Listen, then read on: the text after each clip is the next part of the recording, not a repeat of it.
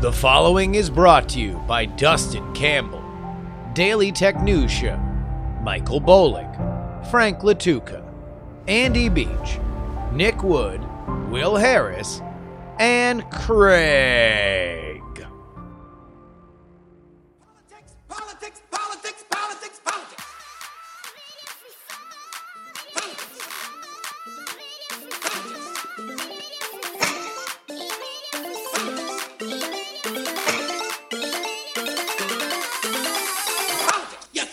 Hello and welcome everybody to the Politics Podcast for February 3rd, 2021. My name is Justin Robert Young.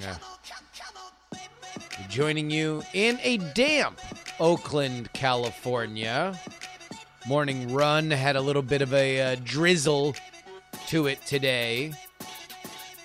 Feel like there's a lot of people getting stuff out now. You know, we are past the point of ceremony. We are past the point of reverence. We are now moving in to the actual nitty-gritty of what politics is, and with one gigantic glaring look back still to come in the impeachment. Otherwise, we are pretty fixed ahead. We have another COVID bill that I got some questions on the strategy of, because I don't really get what is happening on the Republican side. I don't really understand what they're doing. We'll talk about that in a second. We've got a full autopsy from one of Donald Trump 2020's pollsters that gives us some numbers to back up some of the stuff that we've already known. But we're going to go through that autopsy. We are also going to have a fun chat with Ronald Hansen, the national political reporter for the Arizona Republic, to ask a simple question. What the hell is happening with the Arizona GOP? They are censuring some of the most famous members of their party, including their sitting governor. They're in a feud with the McCains. We get all those answers a little bit later. Quick breaking news before we go any further, however. Andrew Yang, mayoral candidate in New York City, has tested positive for COVID-19. He had been out and about in New York City. I'm not sure whether or not that's a positive or a negative thing for him. Because on one hand, so many people in New York have gotten COVID that if he rolls with it and just goes back to work, that might be a good thing. And if you're going to get it, you'd rather get it now than closer to when the primary is for that mayoral candidacy. You know, you don't want to be like David Perdue and sit out your home stretch because you are suspected to have COVID. Did he ever prove that he had COVID? I'm Googling it right now. They never found out. No one ever found out if David Perdue actually had COVID. That man was not able to campaign for his own Senate seat because he was quarantining for COVID, and we never found out whether he had it or not. I'm just saying he had it. I mean, sources close to me say that I believe David Perdue had COVID. I mean, come on. How do we not know this? This was literally the biggest story on the planet a month ago.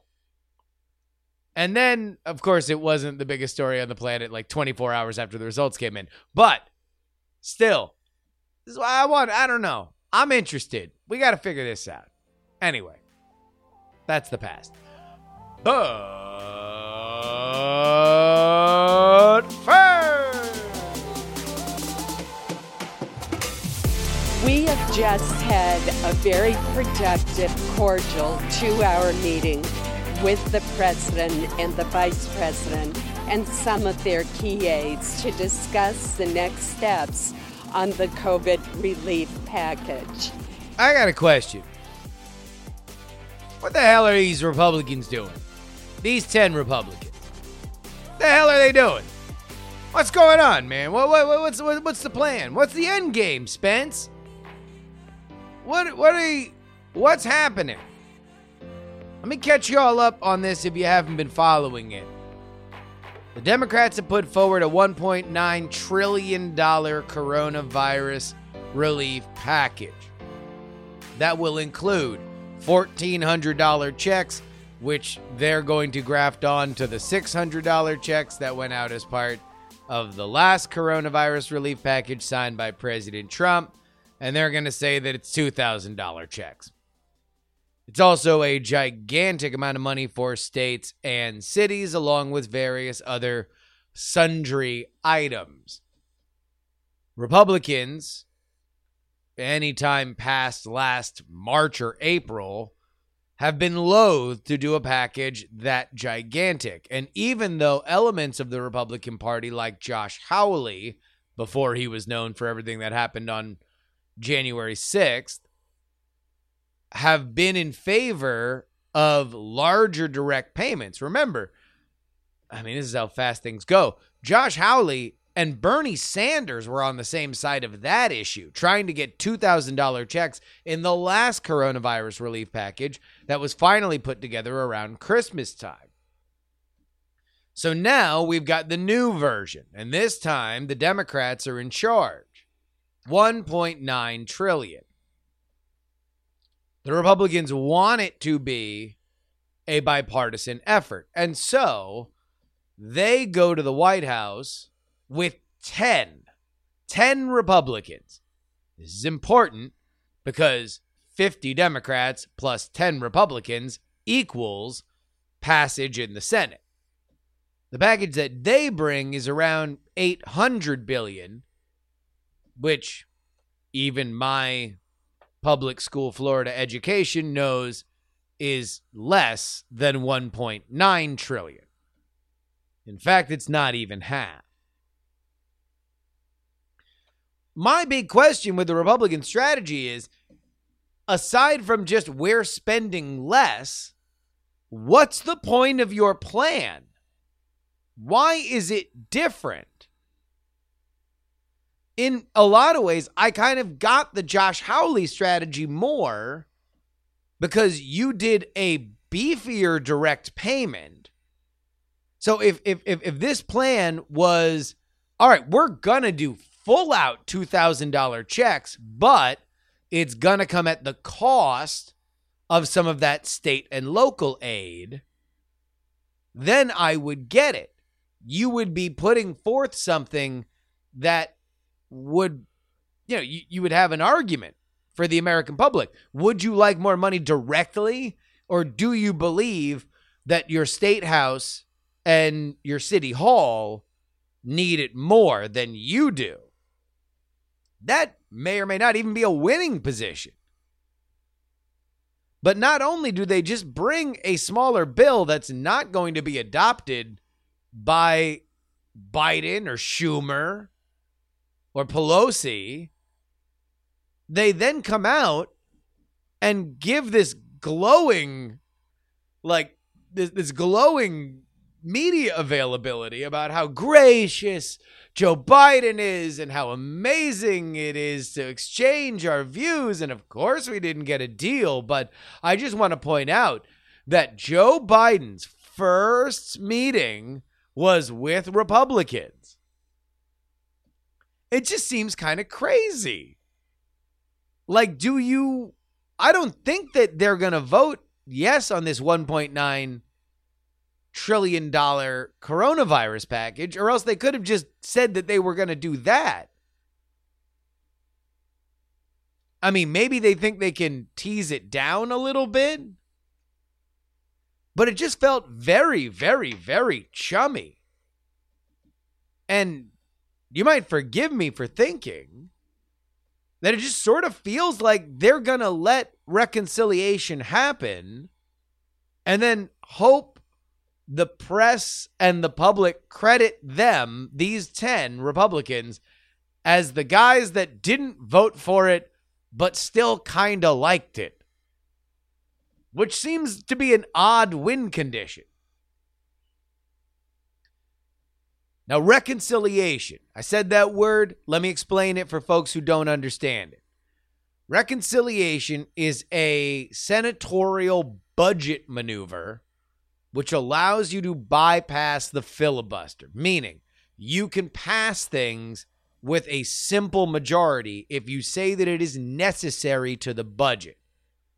Now, this requires a few things to happen, and one of them happened on Monday. That is Chuck Schumer and Nancy Pelosi filing identical budgets in the House and Senate so they can be reconciled on a simple majority.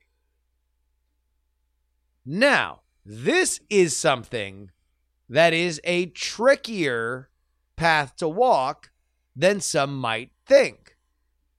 Because if you're going to pass this on 50-50 lines, then you need 50 votes. If you lose one person, then you're toast. And Biden, Schumer, and Pelosi got good news on Tuesday when the most likely person to defect from the team, Joe Manchin, said that he indeed would vote for the budget. And so, here we are. The Republicans that want to work on a bipartisan thing have brought a super weak sauce counter proposal and then seemed very happy just to discuss it with Joe Biden. Schumer is moving forward. Pelosi is moving forward. Manchin has fallen into line. Dare I say it, dear listeners? Dare I say it? Something that I have not said in a very long time. But it looks like the Democrats have their bleep together more than the Republicans do. They are a mess right now. Those 10 that went to the White House are kind of freelancing. They were sort of the floating semi-conscience of the never Trump wing of the party that still wound up siding with Trump on stuff that also benefited their constituents, like Supreme Court nominations and such. But they're not particularly tied to the Republican leadership, although they might as well be, because Cocaine Mitch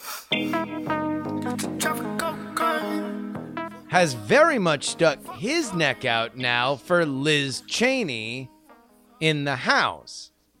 So we are seeing a fairly stark ye old versus yeehaw Republican civil war right now.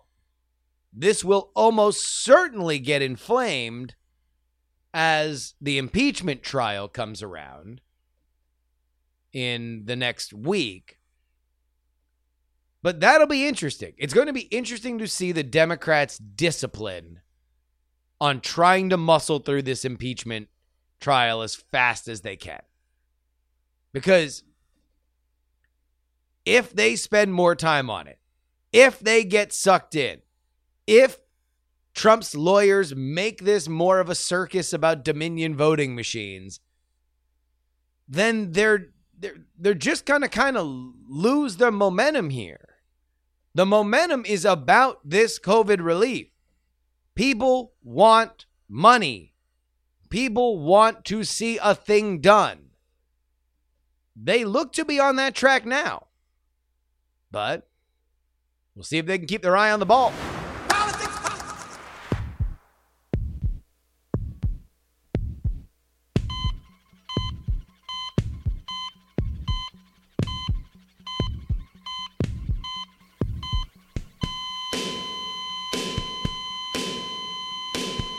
One of the best parts of fallen presidential campaigns is the postmortems, the autopsies. Let's find out how this sucker died. And we have one for Trump 2020. and it was made inside the building. Trump's chief pollster, Tony Fabrizio, he wrote a 27-page report. It's a PowerPoint. It was distributed to top Trump 2020 brass at the end of last year. It has now found its way into the grubby hands of Politico, which posted it on the internet, which is where I got my hands on it. It's an interesting breakdown because it takes states that were key to the campaign that they won in 2016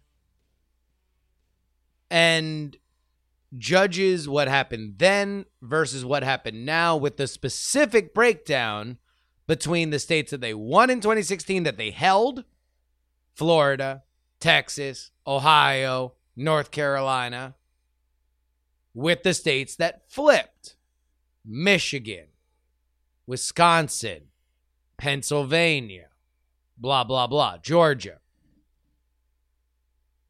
It confirms a lot of stuff that we knew.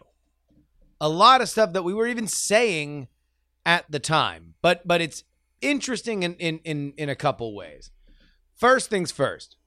Top line observations from my own eyes after reading it. Number one, confirmation. He lost in the suburbs. He didn't lose in the cities. He lost in the suburbs.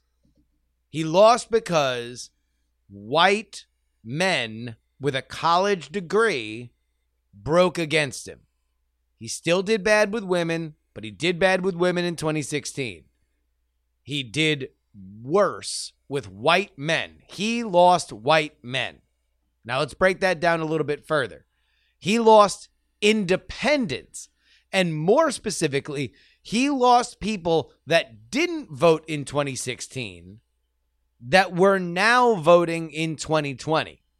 In 2016, he won independents and he won voters that didn't vote in 2012 but were voting in 2016. So new people to the process were not in love. And we know the animating issue why. We're going to get to that in a second. First, let's talk about some of the trends that we were following throughout the election. And part of it was the identity politics. As we approach Super Bowl weekend, I'm flashing back. I'm at the Beechwood Lounge in Des Moines, Iowa, and I'm watching the Super Bowl. The Iowa caucus was 48 hours away. My God, I was in hog heaven. I gotta tell you, like, even thinking about it, it's such a sweet memory. It makes me sick to my stomach because I love football. I love the Super Bowl. And also in the middle, the commercials were political commercials.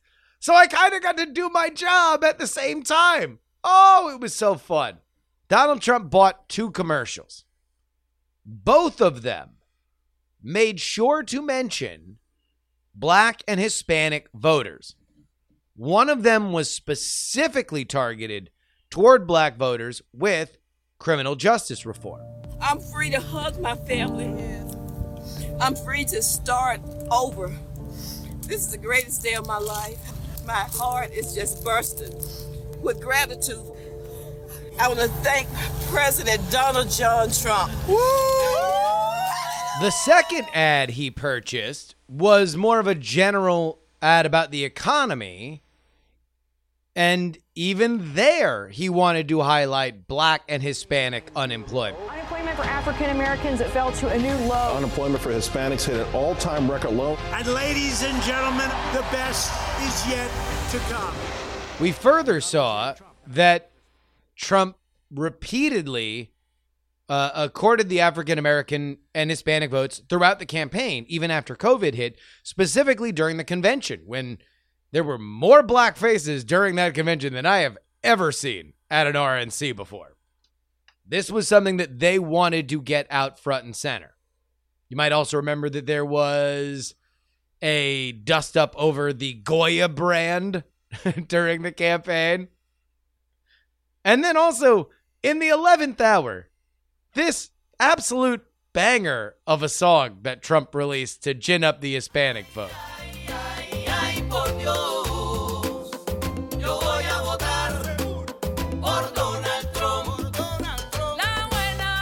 So, how did it work out? Well, black vote for Trump was flat. Although, that might mask a little bit considering there was a lot of first-time voters. This poll breakdown does not spell it out exactly how many of those were first-time black voters. So maybe flat, which Trump was above average for Republican candidates with black voters in 2016. Maybe keeping it flat was actually low-key a win, but still, scoreboard is scoreboard. He did not improve his black vote at all. Okay, technically he was up 1% in the states that flipped. He was flat in the states that held. Hispanics, on the other hand, double-digit gain. A double-digit gain from 2016 to 2020 in the states that flipped 10 points up. In the states that they held, it was 12 points up. So even for everybody that's like, it's the Cubans in Florida. It's the Cubans in Florida. Yeah, they gave an extra 2 points for the states that held. But we're talking about the states that flipped. We're talking about Pennsylvania. We're talking about Georgia. We're talking about Wisconsin and Michigan. In those states, Hispanics also cottoned to Donald Trump's message. Either were able to stem the loss from independents and white men in the suburbs. Like, the story with white men is just brutal. He lost 12% of the white men in the states that flipped. He lost 6% of white men in the states that he held. White women was consistent, -3 from 2016 to 2020 in both flipped and held. But white men in the suburbs, that's what it was. That is the tale of the tape. Now, why? Why would that happen? And guys, the answer's plain as day. He bet wrong on COVID. If he would have owned COVID, he would have won re-election, and I don't think it would have been close. He gave this election away based on his handling of COVID-19. And let's lay out specifically issues that in the states that were both flipped and held, voters had a more favorable view of than Trump's position. People in both flipped and held states were for mask mandates. Most people in both the flipped and held states had a positive view of Dr. Fauci. Most people in both the flipped and held states, when asked the question, would you rather damage the economy and stop the spread of COVID or help the economy but allow COVID to spread, said they would damage the economy. These are all issues that Trump bet wrong on. He bet wrong on masks far too far into the contest.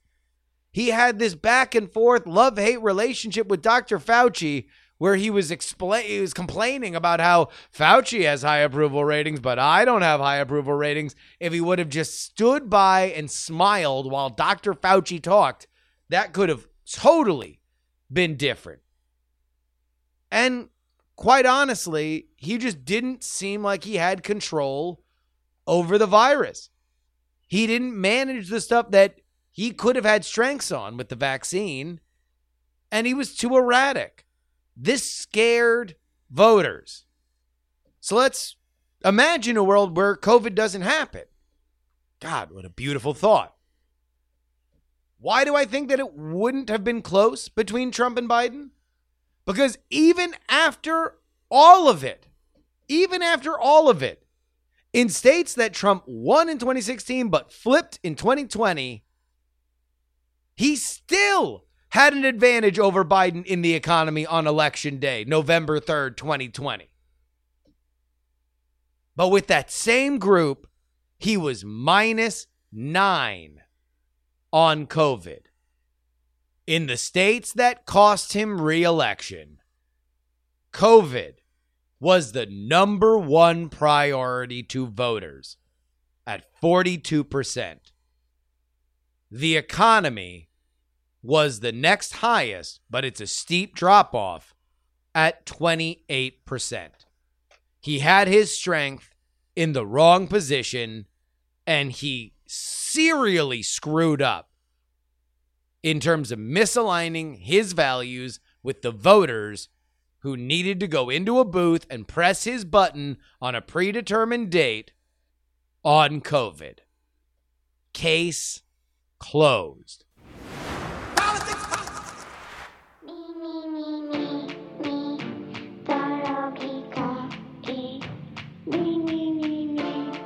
Have you heard the news? It's no longer just gossip. Politico writing about the possibility that AOC will primary Senate Majority Leader Chuck Schumer. If you want to hear my thoughts on that, you gotta go ahead and become a $3 patron at TakePoliticsSeriously.com. Those folks already got that episode on Monday. It's part of 2 episodes that come out each and every week that you can only get exclusively at TakePoliticsSeriously.com. Head on over there right now. Thank you guys for everything. Another month in the books, and you are keeping independent political analysis alive. Speaking of which, one of my favorite sayings on this show, and something that people have come back to me and said that they've repeated in other contexts, is all power is future power. What I mean by that is in politics, it is not what have you done for me, but what have you done for me lately? What can you do for me tomorrow? What can you do for me in 4 years, in 10 years, in 20 years? The most powerful person in the world is the person with the most bright, powerful future in front of them. You know, somebody like AOC. And now you can get the All Power is Future Power t-shirt and phone cases and laptop cases and all sorts of stuff, masks at politicsmerch.com. Brand new design. It is up there for you. All Power is Future Power. politicsmerch.com. I love it. It's got kind of a He-Man sort of design to it. I think it looks rad. Go check it out. All Power is Future Power. politicsmerch.com.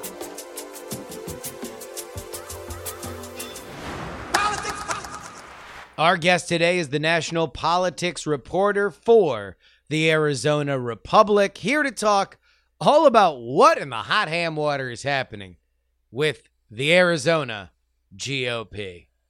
Let's welcome to the show, Ron Hansen. Well, thanks for having me, Justin. All right. This is great because Arizona has been a fascinating state, not only historically, but really in the last several years. And I don't know whether or not I want to start with the history or I want to start with what's going on now. Let's start with what's going on now. Ron, what the hell's happening with the Republican Party in Arizona? It seems like not only is it, look, state parties often are disorganized and many times they fight and there's a power struggle, but it seems like there is an open and an ongoing civil war in Arizona. Yeah, there's definitely unrest among the people who care a lot about the party. The 2020 election did not go well. That's coming off the 2018 elections that didn't go well. And the leadership of the party was just up for, a new election cycle. They chose their leaders, and this one created, I think, more than most places, a lot of division about what is the future, what is the direction, who should speak for the party, and really what is it that they fundamentally believe in. And it has been chaotic and acrimonious, and that's how they deal with Republicans. Yeah. And obviously their warfare with Democrats and others is just continuing to snowball. So let's go to the reason why I was looking for people to talk about this, and I found you, and that was after leadership elections for the state GOP, there was then a censuring not only of figures that are divisive to the more MAGA populist aligned elements that had seized control, including the wife of the late John McCain, but also the sitting Republican governor of the state of Arizona. How long was that coming? What is the end game here? How long does the governor have on his term limits? I guess I really all of that just bundles up into a why. Yeah, so this has been bubbling up for some time. You're doing pretty well. I am impressed by your knowledge of what's happening with this state and its politics. Look, the short story is the Arizona Republican Party, like probably all parties in all states, is sort of, led by the activists, the people who feel most strongly about where they want their party to go at any given moment, especially in an off year. This is like the only people who are participating are the junkies. Yeah. Well, that can take Democrats to the left, but in Arizona with Republicans right now, it is taking them very far to the right. They have had complaints longstanding against John McCain going back to the 1980s, and they're not especially fond of Cindy McCain either. She has had causes over the years that were seen as liberal or certainly not, solidly conservative. And among the grassroots Republicans here, it's just been, she has been on their list for some time. She went the extra mile in the fall of endorsing Joe Biden. This state was the closest state in the country in terms of the number of votes that separated the winner from the loser in the presidential. So that's an especially bitter pill. When you layer on top of that Donald Trump's sort of Arizona fetish over the years and his obsession with John McCain that continued even after his death, you can see why Cindy McCain stayed in their thoughts. When you look at Governor Doug Ducey, this is a second-term governor who is term limited after this term. He's halfway through his second term now. This is somebody who won by on the order of like 14 percentage points when he was reelected in 2018 on a night that was not an especially good night for Republicans in Arizona, by the way. No. So this is somebody who did really well with Republican voters and with independents here. Last year at the annual meeting for the state Republican Party, he was booed into silence at one point, and that was over his support for red flag laws. Those are the laws where they talk about, wanting to try and temporarily take away gun rights from people who are deemed a threat to themselves or others. That heresy got him booed into silence at the annual party meeting. So when you get to this year's party meeting, this governor, after having turned down a phone call from Donald Trump as he was certifying the state's election, the optics could not have been more awful for the governor among that really hardcore grassroots conservative audience. In December, we had an epic night of Twitter wars with some of the folks, the governor's chief of staff, his former chief of staff, and a lot of folks who are in more conservative camps these days, just really savaging each other over the election and just the tone and direction of the GOP in Arizona. So things didn't go well in November for them, and they've really been sort of tearing each other apart ever since. All right, I want to pause here and let's go swing back in time a little bit, because I do want to give people context to the Arizona GOP, and this is something that I spent a lot of time researching with a history series I did that was all about the 1964 election, and so therefore is about Barry Goldwater. The Arizona GOP is something that has been kind of a vanguard in the national history of the party, and at the time was really the guiding light of conservatism, and I think is often sort of misrepresented and lumped into the kind of segregationist South rise that sort of happened around the same time. But when you look at it, this was a very different ideological Western kind of philosophy that in many ways sort of became the blueprint for what we now sort of think of as the kind of country club bedrock, business Republican aesthetic. Where do we go from kind of like that era through the 60s and 70s into the John McCain, Jeff Flake era? Because it feels like that's what some of these populist elements of the MAGA right are really reacting to. Like it seems pent up, specifically, maybe even more Flake than McCain, but that like the Republican Party had drifted way too far into the country club side. Yeah, I mean, the history of the party in Arizona is interesting. And I think that if you go back to, say, the Goldwater era, I think that the state's ancestral libertarian tendencies, there's a big streak of libertarianism that has run through this state. You see some of those issues coming up, and when you get to the 80s, there was a movement among some conservatives. It was all about the religious right, and John McCain found himself, as did Barry Goldwater at the end of his career, sort of jousting with folks on social issues and moral issues on some fronts. These days, it's sort of morphed into this, pan American nativist sort of sentiment that is all about America first, whatever that means on any particular issue. It's often sort of crystallized with the immigration/border security issue that a lot of people use as a sort of test for your conservative credentials. How hard of a line are you willing to draw there? And folks like John McCain, for example, and Jeff Flake were much more accommodating, much more nuanced in their views on sort of that core issue in some ways, along with others, that has just stoked anger against them again among the grassroots. And I think that they had a lot of elective success here, but certainly by the end of Jeff Flake's term in the Senate, it was clear he could not win a Republican primary. That's why he quit the race and ended his career.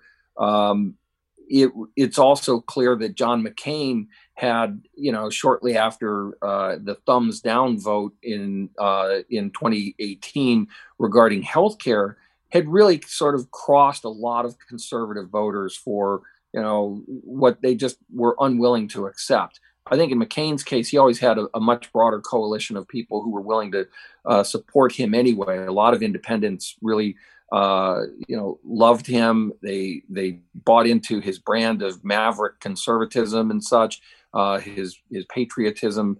It was the kind of thing that he could probably individually get by, but almost nobody else can.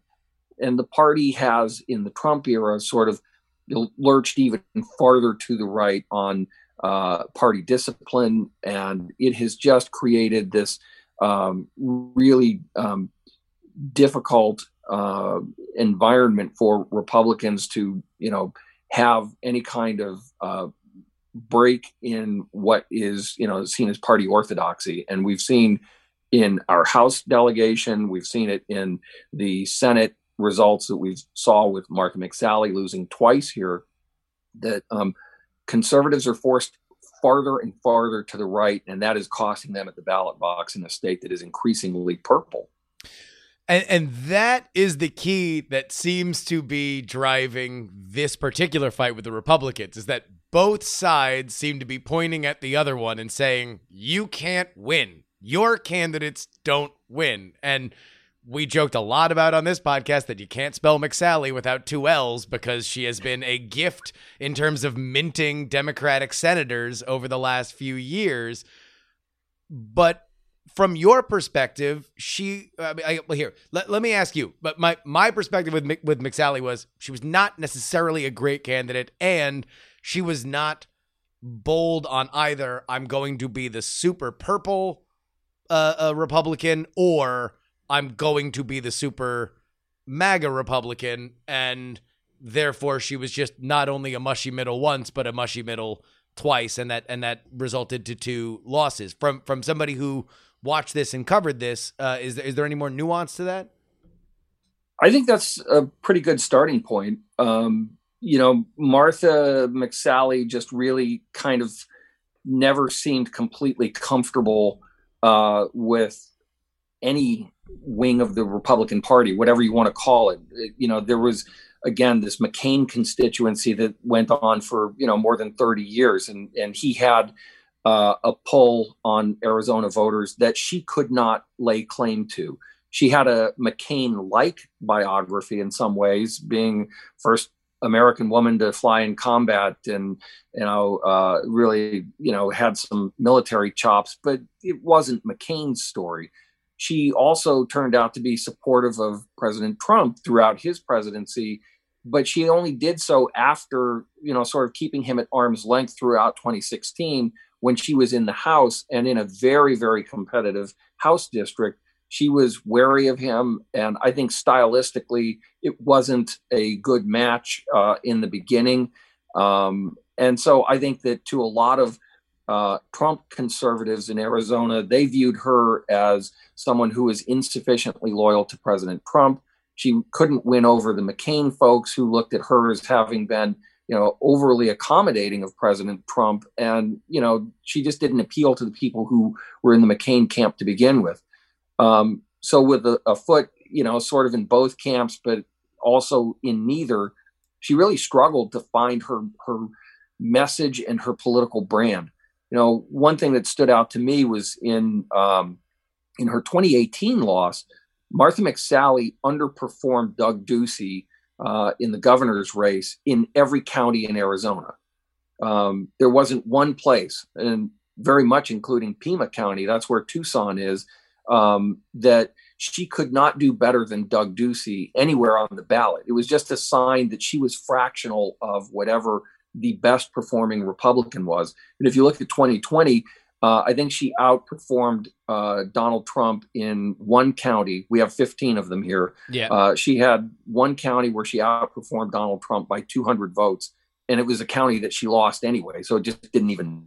So her political brand just seemed especially weak compared to the people at the top of the ticket, whether it was the establishment Republican in Doug Ducey or, sort of the contemporary Trump Republican Party in 2020. She just couldn't get enough of the support that those two folks were able to pull in to at least have them competitive in Trump's case and victorious in Ducey's. Why was it just fait accompli that she got that Senate seat and therefore was going to run again in 2020? Like who makes that decision? Was that a Ducey decision? Is that a party decision? How does that work? Yeah, so it was Governor Ducey's decision. John McCain died in 2018. When that seat was first filled by the governor, by state law, it had to be someone of the same party that held the seat originally. So in this case, it was a Republican. He initially appointed John Kyle, the former senator from Arizona, and he held that post until the end of the year. And that meant that we started the 2019 Congress that was just getting started anyway with, as it turns out, the person who had just lost the November 2018 election, Martha McSally. And the governor's taken heat for that decision. But I would say this in his defense, it had to be somebody. And if you go through the list, who else would he have chosen? There were a couple of names of people who were bandied about.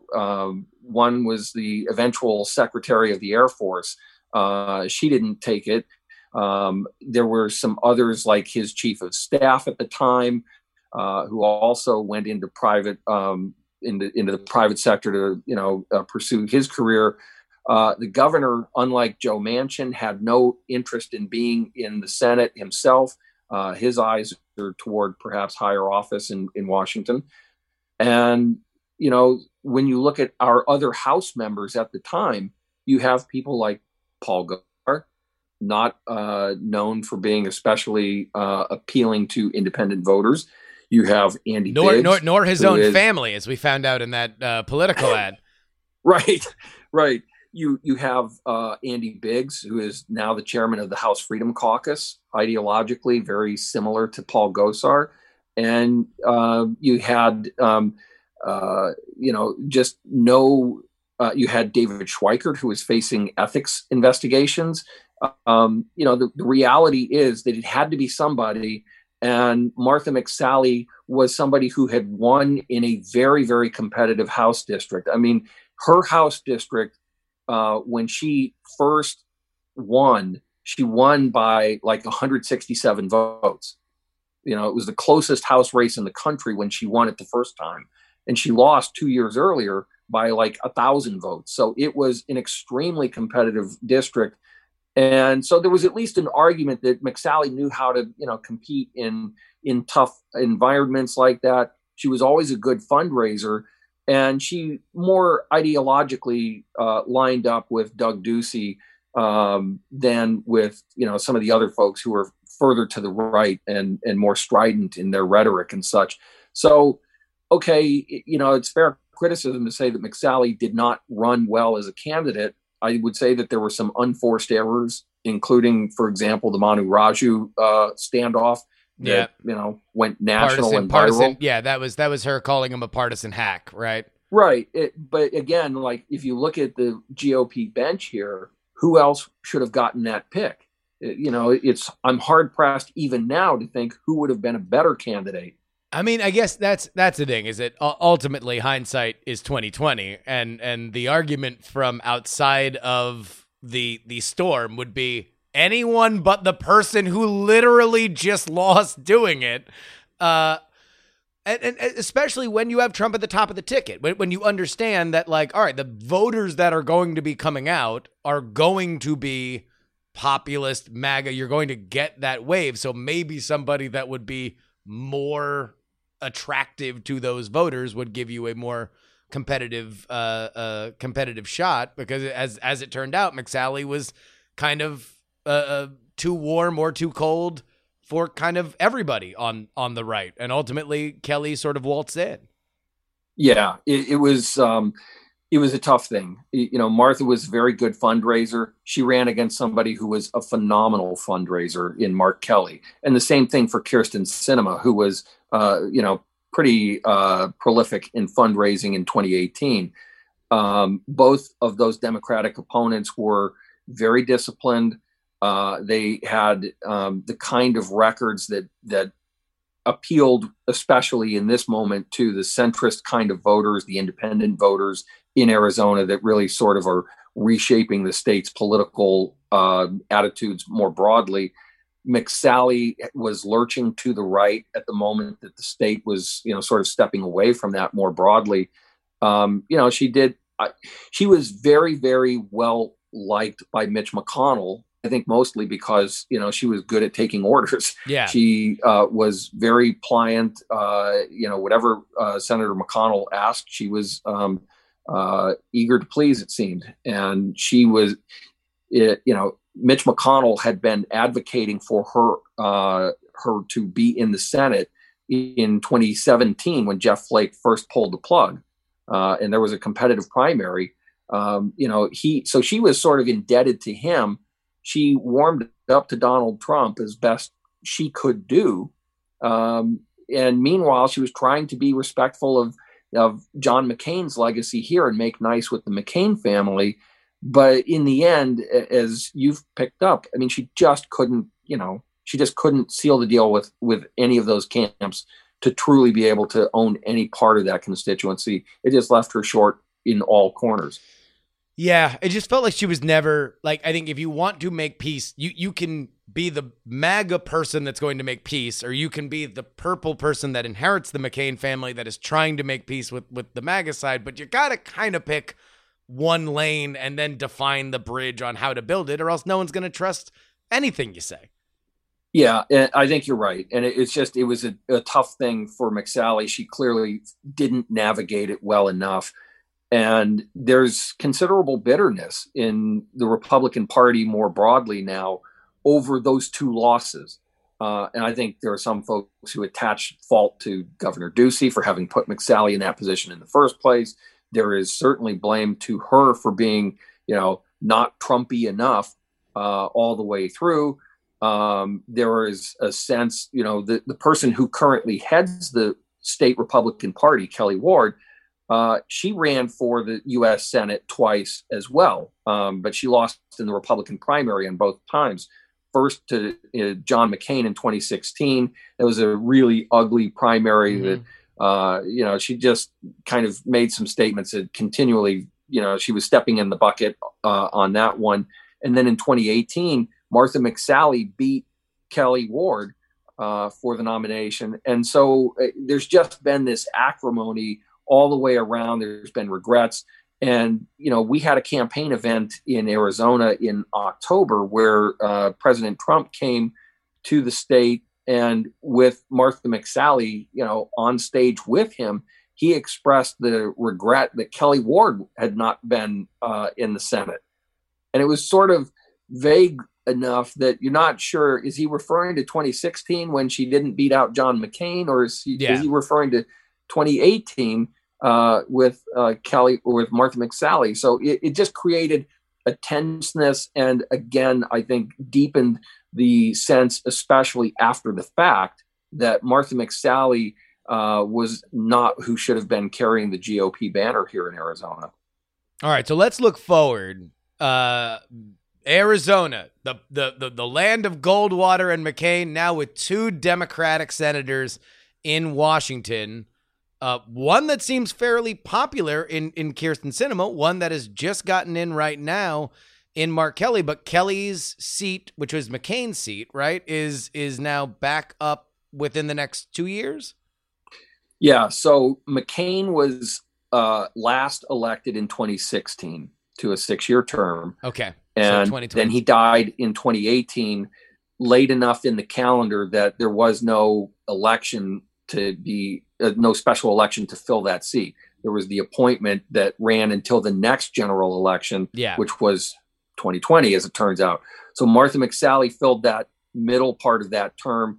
Now Mark Kelly is finishing the last part of that McCain term from 2016, which means he's back on the ballot again in 2022 for that 2016 term that McCain had begun. So Mark Kelly's back on the ballot in 22, and then Kyrsten Sinema, who won in 2018, will be up in 2024. And Ducey is out, right? He's term limited, so there will be a governor's race in one of those elections, I presume. Yeah, in 2022, Arizona will hold its next gubernatorial election. Ducey is in the second term, second half of his second term, and it's kind of remarkable. We've had a string of governors who ended up, like Janet Napolitano, going to the Obama administration, or others who left office under different circumstances, that it looks like Governor Ducey is well positioned now, especially with Democrats in charge in Washington, to finish out a full 8-year term. I should note that he is presently the head of the Republican Governors Association. So Ducey has standing nationally that he does not seem to have in Arizona in some conservative corners at the moment. So, as always, you're never a prophet in your own land.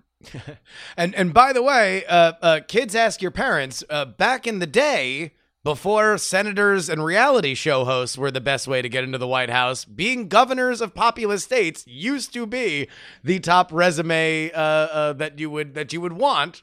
Who knows if that land will ever come back, but I imagine Doug Ducey has eyes on that. I want to ask you more about that in a second, but let's talk about those Senate races.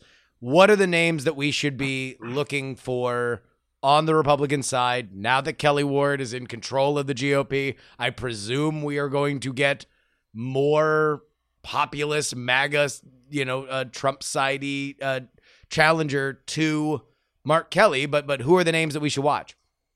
Well, that's sort of the real battle that's playing out here is what direction should the Republican Party take? And in choosing Kelly Ward for heading the party for the next 2 years, it seems to, keep her name out of that for a third run. So that's one development. But it also suggests that the party activists are very much still in the Trump camp. They want to see someone in that orbit make a run. We had, some folks who have been, making noise about running for Senate previously. Andy Biggs, for example, is one name. He's the chair of the Freedom Caucus in the House. But it's unclear, especially in the wake of the January 6th Capitol riot, whether Andy Biggs is going to be able to, make a statewide race.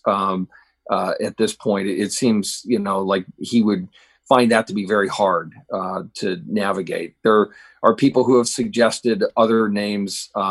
Daniel McCarthy ran in the primary in 2020, and he is a very, very conservative businessman who, was just able to peel off enough support in the Republican primary against McSally to suggest that she still had problems with the grassroots, but he wasn't able to really sort of catch fire with it.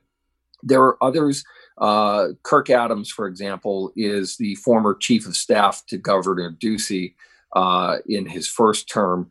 And this is somebody who is very much in the business establishment sort of traditional conservative mode, who in more normal times might be considered a very reasonable possibility. But, at this point, it's just not clear that he would be able to win a Republican primary.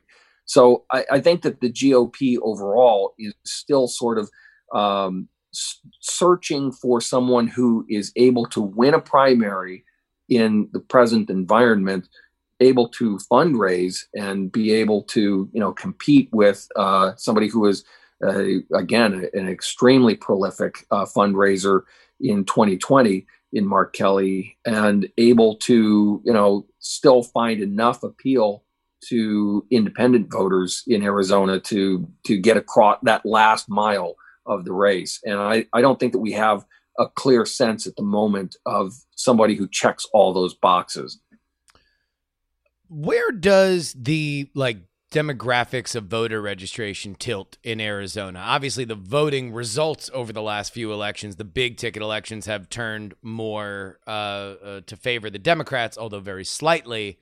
But in an off-year election, and let's maybe assume that this off-year election will be kind of less like 2018, which was a gigantic circus, which is rare for off-year elections. They tend to be a little bit quieter.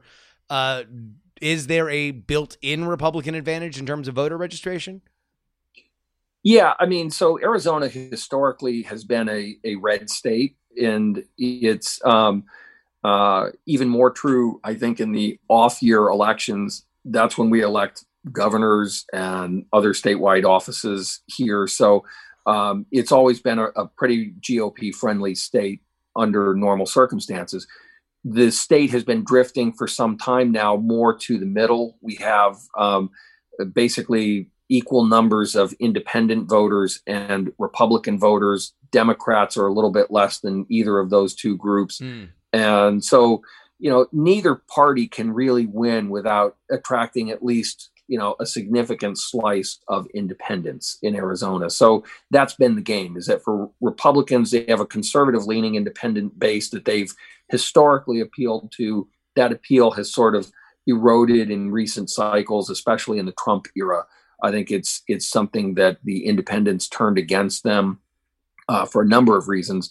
But what that has meant is that, when you get to election day now, I think Republicans know that to win statewide, they're going to have to be able to appeal to a wider audience that historically, you would think not just in Arizona, but it should be a good election cycle for Republicans in 22, right? Yeah. With Democrats holding everything in Washington, you would think that Republicans, all things equal, would probably stand to do well. I think that, that's probably not as true as it used to be. I think the polarization, the party affiliation is just the determining factor, and we just keep, going at it as a nation. And that's also true in Arizona, where we see this growing purple tendency, a stronger Democratic Party that mostly has done well because they also chose very safe nominees who didn't have to endure bitter primaries. And I think that for Republicans heading into 22, again, Mark Kelly will not face a primary in 2022.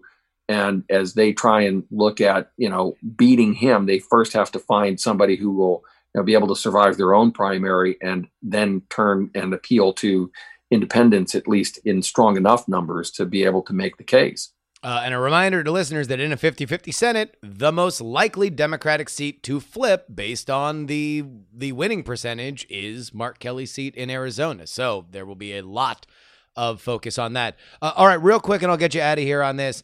Doug Ducey, is he going to run for president? And what do you think his strengths and weaknesses are if he goes national? I think that Governor Ducey has no interest in running for the Senate. His heart, his commitment has always been sort of on the executive branch of government. I think that there are folks who have, thought of him as presidential within his own administration, that they have, they've always tried to cast him as the grown-up in the room and the person who is the leader, who does the C-speak, right? Like the C-suite executive part of conservative politics and such. They've always seen him as a guy who should have a future in Washington. He is the head of the Republican Governors Association. He has taken a very traditional approach to his political career, and it's been pretty good. He's had a good run here in Arizona, but again, I think that if he had to run right now, it would be a different thing because of the voter moods having shifted here in Arizona for sure.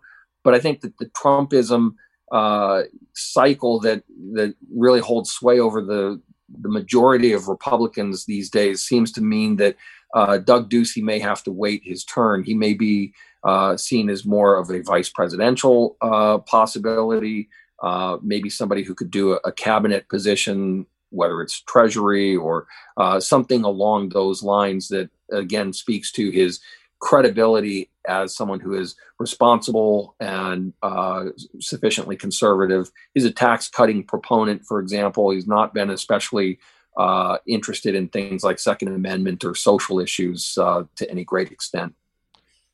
Well, I mean, who even knows where we're going to be by the time that we begin to seriously start looking at what that slate will be for the Republican primary. But I think a lot of it will turn on whether or not the Republicans can succeed in 2022. Because if they don't flip the Senate and they don't flip the House, then there will be a great thirst for winning. If there's one thing that drives political opinions, in my opinion, it is winning. Trump won in very surprising fashion. That led a lot of people to believe that was the pathway.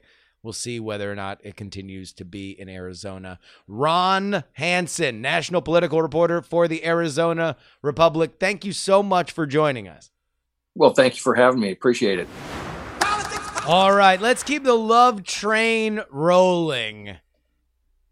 You guys really responded with Jack Allison and Jody Avragan. If you enjoyed this conversation with Ronald Hansen, of the Arizona Republic, then please head on over to his Twitter at Ronald J.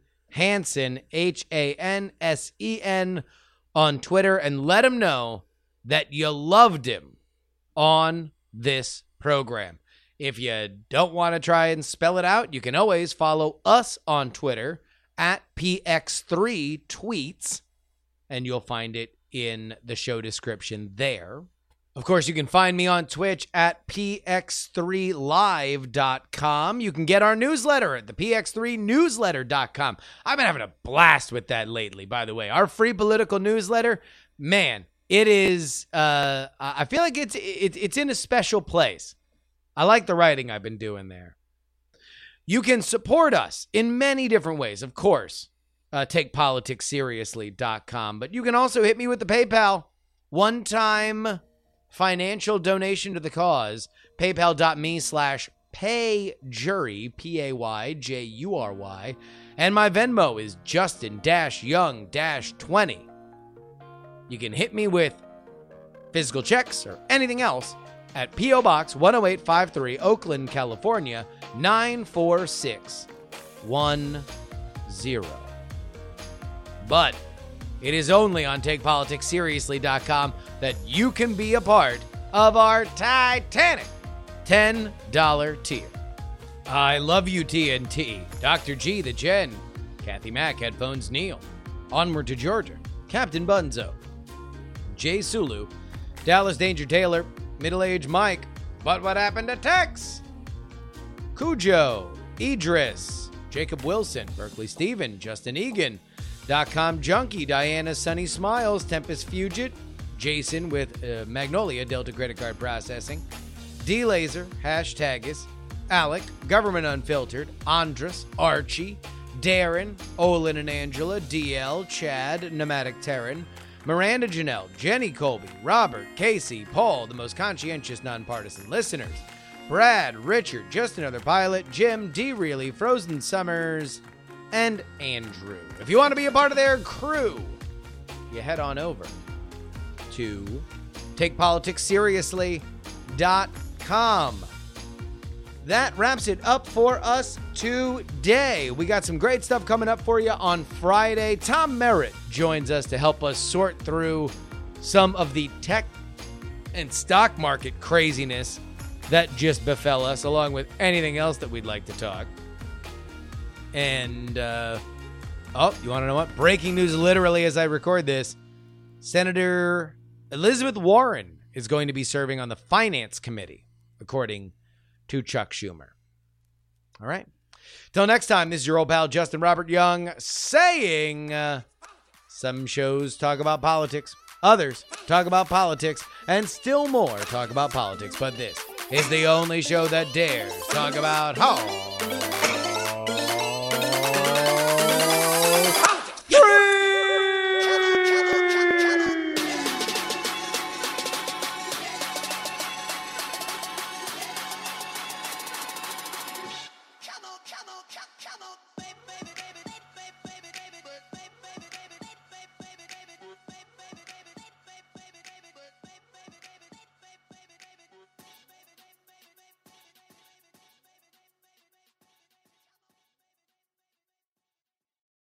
Diamond Club hopes you have enjoyed this program. Dog and Pony Show audio.